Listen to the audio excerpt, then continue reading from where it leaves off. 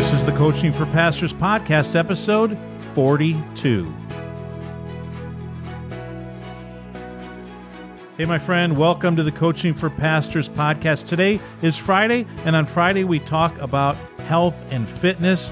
Today I want to talk to you about relationships that are life-giving and the importance of relationships for your overall health and well-being. And this is an area that depending, we've talked this week about our personalities, depending on how we're wired, we will allow ourselves to be around the wrong kinds of people for far too long, and they suck the life out of us, and we come away feeling drained and discouraged and sad.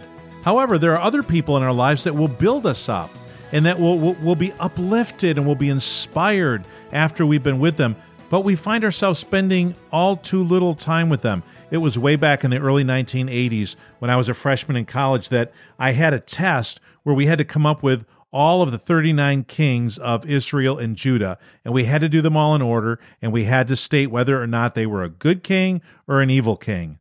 And so there was this kid, Rob, who was on the second floor. I went down to his room, and we had our lists, and I laid on his roommate's bed, and he was gone, and he laid on his bed, and we had our lists held up above us, and we found these little tricks of memory and these little comparisons where we memorized all those kings. And then the next day, we walked into Old Testament class, and we both aced the test. And since that day, our friendship has only grown. That was almost 40 years ago. You know, there are relationships that are good, and then there are relationships that are not so good.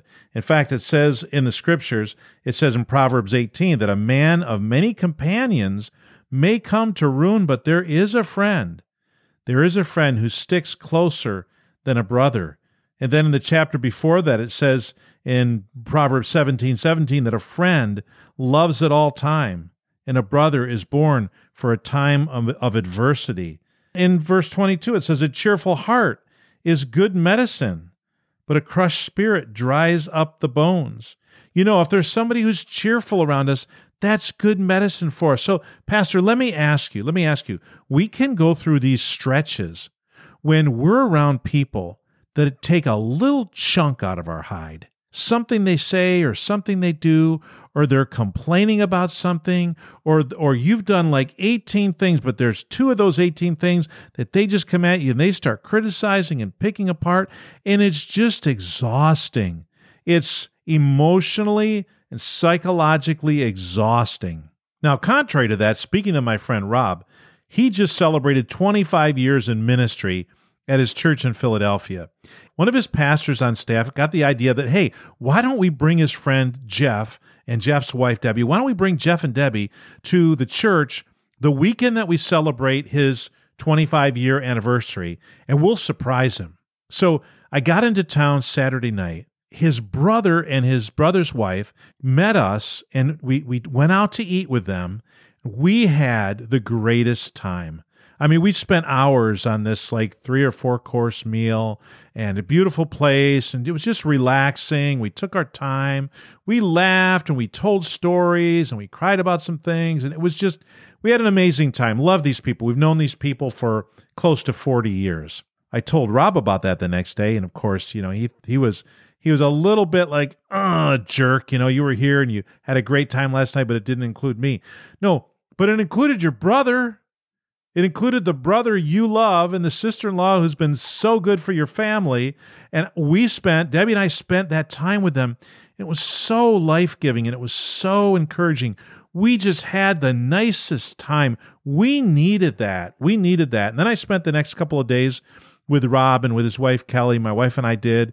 And it was just a fantastic time. It was time around people that had known us for decades and decades. There's nothing we could say, there's nothing we could do that would cause them to love us any less, that would cause them to change their opinion about us. They know us, as they say, warts and all. Sometimes, Pastor, you've got to find opportunities to spend time with people like that. And you may say, well, I don't have anybody like that in my life. You know when the best time to plant a tree was, right? 30 years ago? And the second best time to plant a tree is today. If 30 years ago you either weren't alive or you weren't old enough to pick your friends yet, then do it today. You start knocking on the doors of pastors in your community or in the next community or the next community or the community to the south or the community to the west. You start knocking on doors and you are going to find a pastor who's wired similar to you, who's got the same passions and the same desires and the same loves, the same burdens, the same goals, and you can hit it off with somebody and develop a life-giving relationship. Don't ever think that it's too late. I'm so thankful that I did it way back in the early 80s. And we've had all this time. We've got all this history. And we can get together, and it's just fantastic. But, I've got some people that I've known only for the last 5 to 10 years, the last 15 to 20 years.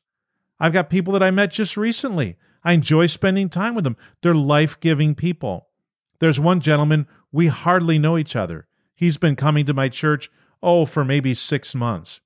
I love being around the guy. It's just the way he's wired, the way he's made up. I just enjoy my time with him. Yeah, I'm his pastor, and so you have to factor that in. That's why I say, go find a pastor of another church that you can spend time with. If you're a woman, go find another woman pastor of another church that is wired like you are. And it may take a little work, but just like delegating, the initial input of time and energy and investment, it's tough. Sometimes it takes a little while. You got to be committed.